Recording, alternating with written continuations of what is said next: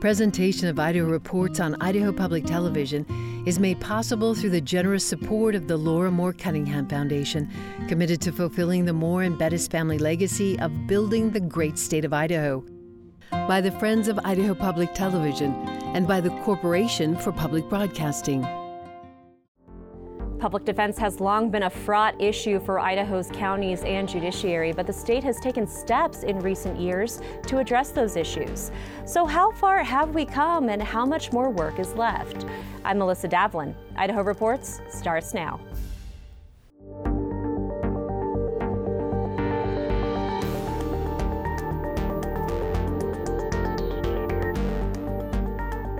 Hello and welcome to Idaho Reports. This week, Idaho State Appellate Public Defender Eric Frederickson and Seth Grigg, Executive Director of the Idaho Association of Counties, joined me to discuss recent changes in funding to public defense and what that means for Idaho. Then Alejandro Flores, hydrologist at Boise State University, discusses this year's drought and what it means for fire season and agriculture. But first, the U.S. Senate confirmed Judge Ketanji Brown Jackson to the United States Supreme Court on Thursday, with both of Idaho's senators opposing that appointment. Senator Mike Crapo said, quote, "I have serious reservations about her judicial philosophy and willingness to interpret the law as written," unquote. Senator Jim Risch said on Thursday, quote, "Judge Jackson's past rulings as a lone court judge demonstrate a commitment to make new law rather than interpret the Constitution as originally written. Additionally, her past pro-abortion and pro-labor union rulings make clear she will not decide cases before the Supreme Court in a conservative manner," unquote. The U.S. House of Representatives on Tuesday passed a resolution to express unequivocal support for NATO as an alliance founded on democratic principles. Idaho Representative Mike Simpson supported the resolution, but Idaho Representative Russ Fulcher voted against it. It passed 362 to 63, with 143 Republicans voting yes. Independent gubernatorial candidate Ammon Bundy appeared in Ada County Court on Thursday on accusations of contempt for failing to complete his court-ordered community service. He argued that his travel for campaigning was community service. An Ada County judge sentenced Bundy to 10 days in jail for the violation and a $3,000 fine. On Thursday, Governor Brad Little went to Reed Elementary School in Kuna to sign a bill funding early childhood literacy programs in schools, which could include optional full-day kindergarten. We just wrapped up the legislative session, and K-12 funding was increased by $300 million, the single largest increase in state history. That's 12.5% over last year. We also had Empowering Parents, which were new grants that help families take charge of their educational expenses for their children. We've strengthened our ability to, which this is really important to me, to recruit and retain quality educators by giving them up to a 10% increase in pay, along with bonuses, plus affordable, and I can't stress this enough, high quality health insurance. We add an additional $47 million, which will mean that in the last 3 years we've increased literacy funding fivefold. And it's an accomplishment that I'm very proud of. Our number one goal as kindergarten teachers is to instill a love of school and a love of learning. This bill makes that goal much more feasible. Funding all day, everyday kindergarten allows us the time to meet all children at their individual levels while still keeping our instruction engaging, interactive, and fun. Each year we have students that come to us having no idea how to hold a pencil, while others come to us reading, and of course everything in between. Some students come to us from families that have the knowledge and time to work with them, while others come from homes that are unable to support their children academically for various reasons. Having been in all-day, everyday kindergarten classroom for the last 4 years of my 19 years of teaching, it has been a complete joy to be able to see what we have been able to accomplish with all levels of students. It's primary season, and the Idaho debates have also announced the first 4 confirmed debates of the year. Republican candidates for Lieutenant Governor on April 18th, Republican candidates for Attorney General on April 19th, Republican candidates for Superintendent of Public Instruction on April 25th, and Republican candidates for Secretary of State on April 26th. All air live at 8 p.m. Mountain Time on Idaho Public Television. We hope to have more debates to announce soon, including the one for governor, once incumbents confirm their participation. Visit idahoptv.org/Idaho debates for more information. Public defense is afforded to defendants in criminal cases and some civil cases if the person cannot afford an attorney. All people have a constitutional right to counsel, and under previous Idaho law, the costs of that appointed attorney were left to the counties, in other words, an unfunded mandate, which created strain for county budgets, public defenders, and defendants. In 2015, Idaho Reports traveled to Nez Perce County to take a look at that workload. The Sixth Amendment is a part of the Bill of Rights, the first 10 amendments to the U.S. Constitution. They're very important issues, and they were important to our founding fathers because of the struggle they went through with the British. It's a lot easier to see yourself owning a gun than finding yourself as an indigent defendant. I think that is the problem. In Idaho, I think we've been had kind of a tenure of, we're going to punish you. We're going to the maximum. And by revisiting those crimes, what's listed, I think that would help lighten the load and be able to deal with them as an infraction, and maybe even more administratively. Would definitely be appropriate and would provide more time available for the public defender on misdemeanors and felonies.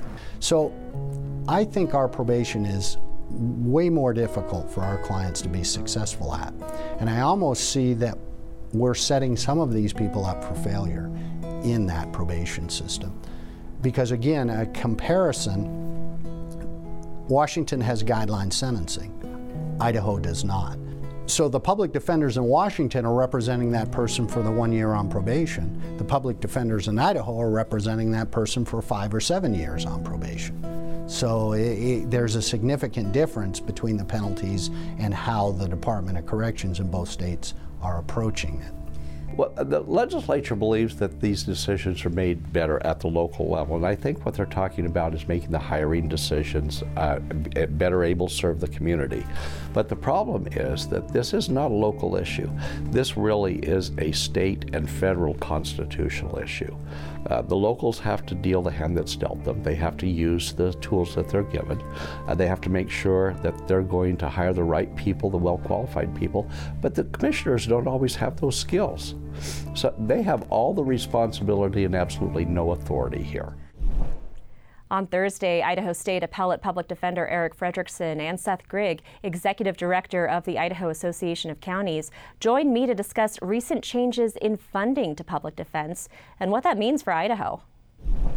Thanks so much for joining us this week. Eric, I wanted to start with you. 7 years later, what is the state of public defense in Idaho? Well, in 2014, the Public Defense Commission was created. Since then, we've been able to infuse I think it was $11 million this year for workload money into the counties. We have 36 workload attorneys that were added to the counties, and we have the 10 principles of public defense. So we have a significant improvement in public defense over the last 7 years. How does that compare to other states? Idaho's really been a pioneer with public defense. The case we hear about is Gideon versus Wainwright. That was 1963. Idaho actually provided the right to counsel as early as 1923. So we're 40 years ahead. The 10 principles, we've been able to, over the last 7 years, supplement those, and I think we're one of the first states to actually do that for public defense. No, but there still have been some county-to-county issues. Seth, I want to bring you into the conversation. Can you explain how House Bill 735 addresses that issue and how it shifts funding? Yeah, so counties, if we go back to prior to 2014 when the Public Defense Commission was created, counties were the exclusive provider and payer of indigent public defense in Idaho. And at that time, counties were spending roughly $21 million a year on public defense-related expenditures. You fast forward to today, and between the state dollars that are coming in and the county money that's spent, it's upwards of $45 million that are spent annually on public defense. And for the counties, their share of that, it varies varies depending on the cases and the amount of workload to be done, but it's between $33 and $35 million a year that largely is funded by property taxes. This bill is significant because it creates a dedicated non-property tax funding source for public defense in Idaho. And so we will see counties moving forward reduce their property tax budgets to account for these new dollars coming in. And so over the next 2 years, instead of property taxpayers paying for it, there will be a sales tax distribution to counties that will provide the funding to counties. Now, the impact will vary county to county. In some counties, there isn't as much population, there's not as much workload, and so there won't be as much of a property tax reduction there. But in larger counties like Ada County, there will be upwards of a $9 million reduction in property taxes, which if you look statewide, the average is between 5 and 6% a year in property tax savings, which for Idahoans who are struggling with rising property values and inflation and other factors, that's a significant reduction of county property taxes. And so we have long been exploring ways to provide property tax relief here in Idaho. And this is really the first bill that provides direct property tax relief to Idahoans. But in addition to that, it fixes a really important problem with how public defense is funded in Idaho. And I want to circle back around to property taxes because that's been such an important topic for so many Idahoans. But while we're still on the public defense part of this, what does this change mean for the public defenders themselves? Well, I think we're going to continue to have an improvement in public defense. We'll have more consistent training throughout the state. We don't know what the system is going to look like yet, but we are going to have state oversight. The state's responsible for providing public defense. So we will have state oversight. We'll still have standards and more consistent training throughout the state. Do you think it will improve the quality of defense that defendants receive? Absolutely. That's the goal, and that's been the goal of the legislature and the governor's office for the last 7-8 years. And quite frankly, since the beginning, Idaho's always been in front with public defense. The question that Seth and I are going to need to talk about, and it's something the governor's office is going to work on, is putting together a working group for public defense. And so a group of experts that can decide what Idaho should look like. We know what other states have done statewide, but Idaho's unique, and we're going to do it our way. And we're going to have an improvement in public defense throughout the state. Can you talk about the changes to capital defense? Because the majority of the workload for public defenders is what we talked about earlier in the show, right? The criminal and some civil issues, but for the most part, or criminal, sorry, but a very small percentage of those are capital defense. Can you talk about those changes? Absolutely, that's an excellent question. So capital defense is unique, and you'll always hear people say death is different, because death is different. It's final once the case is over, and so the goal is to have 2 attorneys on those cases. You have a mitigation expert, you have an investigator. The problem is in some of these smaller counties, you don't necessarily have access to 2 capital defense attorneys. And so as we develop the system, there are a number of different options to deal with that. But one thing you can do is you can have a capital team or a capital unit that travels around the state for these smaller counties in the event that these issues arise. And that requires special training. It's not the same kind of training that most public defenders receive. Absolutely. So with capital cases, most of the training is done out of state because that's where the majority of the experts are for capital defense. And the attorneys have to do 12 credits of CLEs every couple of years to be qualified to do capital cases. So, I think an important point that Eric made is the impact that it has on rural counties. You look at a county like Fremont County right now that's dealing with a significant murder case with 2 defendants, and they're going through process right now, but that is very expensive for a small county like Fremont County to handle. And we see that time in and time again around the state where a small county will deal with a capital case. And going back into the 90s, that's why the legislature and counties created the Capital Crimes Defense Fund, because without that assistance, you have the potential of bankrupting a really small county. And so this really will provide significant relief and help for our rural counties across the state. And what is that Capital Defense Fund? So the legislature created the Capital Crimes Defense Fund, and think of it almost as an insurance program, essentially, where each county is required, they're not required, but there are some incentives in statute for counties to participate in the Capital Crimes Defense Fund. So every county in the state annually contributes to this fund. And when there is a capital case, the fund itself will cover half of you're required to have 2 defense attorneys, we pay for half of that. The other benefit that it provides to the counties, and this is where the real cost savings comes in, is that any appellate work that's done post-conviction is all done by the state appellate public defender's office, which is a significant savings to counties, and that's really the reason and the motivation for counties to participate. And you brought up an important point that I want to touch on about how these counties are so different. You know, of the 44 counties in Idaho, we have everything from Ada County to Clark County that has fewer than 1,000 people living there. Will this change from House Bill 735 help every county equally, or are there some that benefit more than others? You know, that's a really good question, Melissa. If you can look at it, I guess, from 2 standpoints. One, you've got a service that's provided by the county. And certainly the rural counties, I would argue, stand to gain the most from House Bill 735 from a service perspective. Those are the counties that struggle to contract for attorneys or hire attorneys, so they don't have the pool to pull from. And so this will markedly improve public defense in those rural communities. If you look at it from a perspective of a property taxpayer and the savings that a property taxpayer will see, you're probably going to see more of a savings in the urban areas of the state, which tend to spend more on public defense and other services. And so it really depends on how you look at it. But from a taxpayer standpoint, and I live here in Ada County, I'm certainly going to see that on my tax notice this next year, as will all the other residents of Ada County. And so that's I think the beauty of this bill is that it helps the taxpayer, but it also helps the state and counties in solving a really important policy issue. From the taxpayer perspective, is it enough property tax relief? That's something that policymakers have been debating for the last few years. And the legislature, dating back to last year, have made a number of significant changes with House Bill 389 last year that imposes additional budget caps.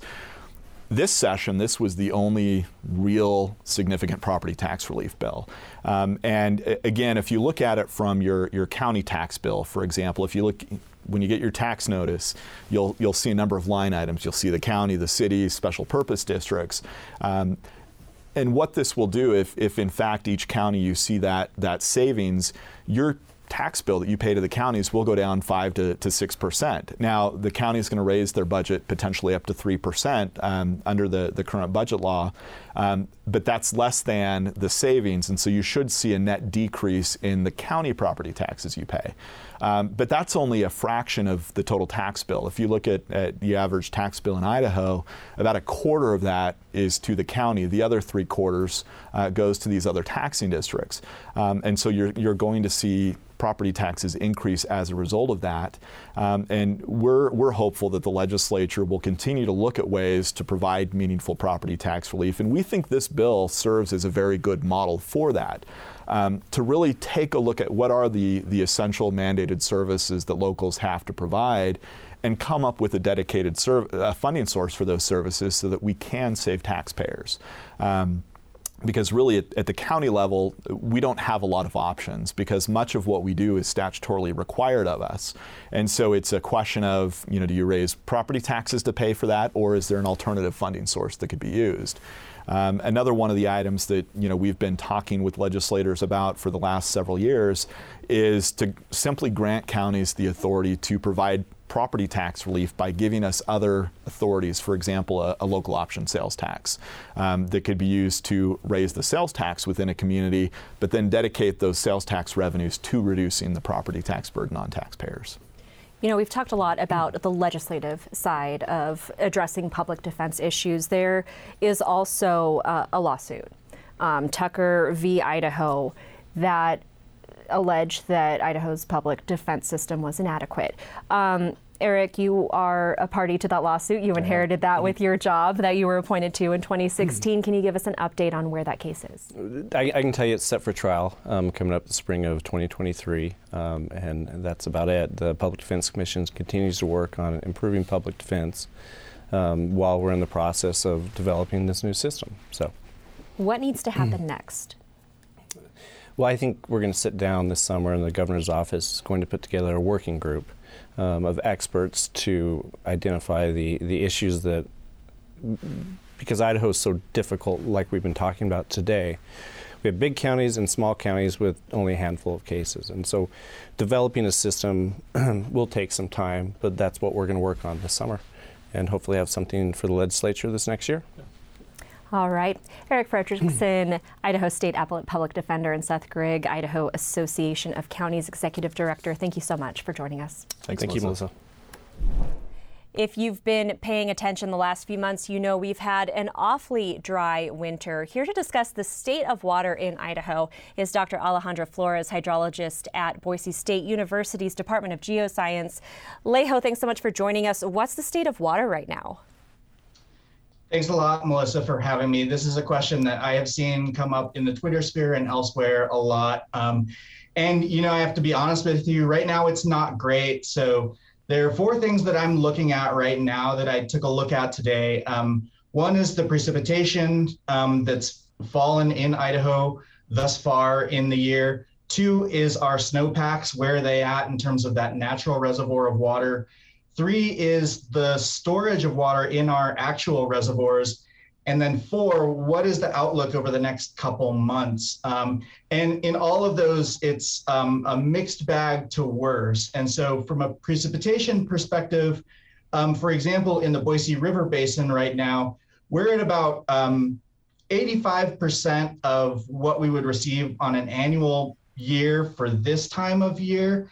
So that sounds okay, but then when we pivot to how much of that is in the snowpack, right? How much have we retained in snow at this point in the season? It's not looking quite as good. And so right now, in terms of the snowpack in the Boise River Basin, we're at 62% of where we should be this time of year. And in a historical perspective, we're in about the 10th percentile. So this is already shaping up to kind of not be a great year from a snowpack perspective. Then if we pivot and kind of look at, well, how much water is stored in our reservoirs right now, because that's what ultimately we will use later on in the summer to irrigate crops.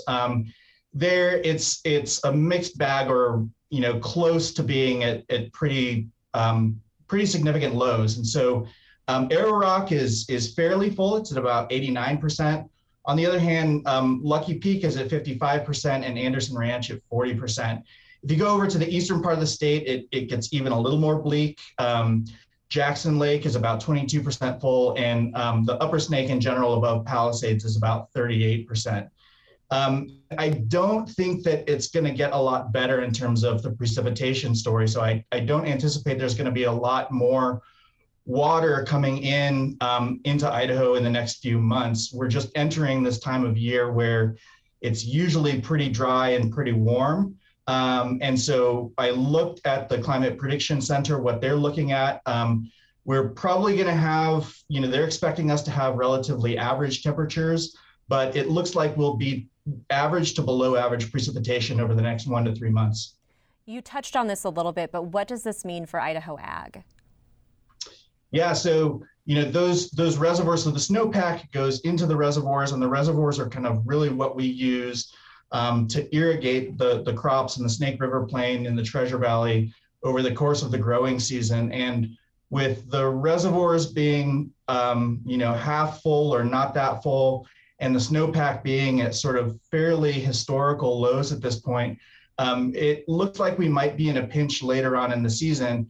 And of course, that's really going to depend on, what the temperatures look like, right? So if we get a big heat wave early in the season like we did last year, that drives up the demand of water from the crops. And if we don't have the water to meet that demand, then we have to start either harvesting early or just sort of letting things go fallow.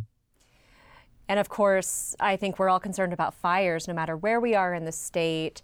Big implications, too, for how dry our forests might be. Yeah, absolutely. Especially on the snow side, right?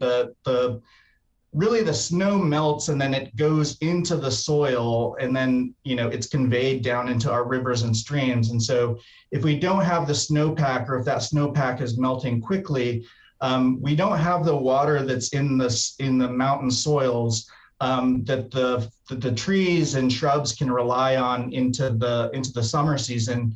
And so, I do have some concerns that some of the forests might be entering this period where the trees are stressed earlier than they typically do this year because of that kind of lack of snowpack. Are there some regions of the state that are in better shape, or is it kind of a bleak situation everywhere in Idaho right now?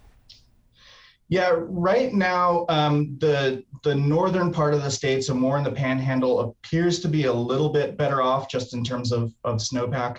But the southern part of the state is all pretty universally low on snow, low on flow, low on reservoir storage. And, where there is kind of forecasts for sort of potentially higher than normal temperatures is in kind of the southeastern part of the state where, there's significantly higher chances of warmer than average temperatures over the next few months. And so that would be maybe one part of the state that I would kind of keep an eye on especially. We've talked about this snapshot in time with the last few months and the coming months. With the changing climate and warming trends that we've seen over the last several years, is this something that we just need to get used to in Idaho? I think it's something that, we as a state should start having, truthfully, some more discussions around drought mitigation, drought adaptation, how we manage our water resources, because I do unfortunately think that years like this are going to be, happening more frequently in the future. And so anything we do to put in effort to build out drought resilience, build in drought adaptation in our communities, amongst our infrastructure, amongst our economic sectors, things that we can maybe do to be creative in banking water or storing water, things like aquifer storage and recovery. We should be thinking about that now, because I do really think that, this is the start of what we expect to see going forward. We have less than a minute left, but I know that water infrastructure has been high on the list of priorities for the Idaho legislature. What specifically would you like to see? I think that really where we need some innovation is frequently in the policy sphere, and just sort of allowing for more innovative collaboration between water users and water managers in the future. That could make potentially really big differences with not a lot of big infrastructure. All right, we'll have to leave it there. Alejandro Flores, Boise State University, thank you so much for joining us today. And thank you for watching. You'll find so much more of our coverage online. You'll find the link at idahoptv.org/Idaho Reports. We'll see you next week.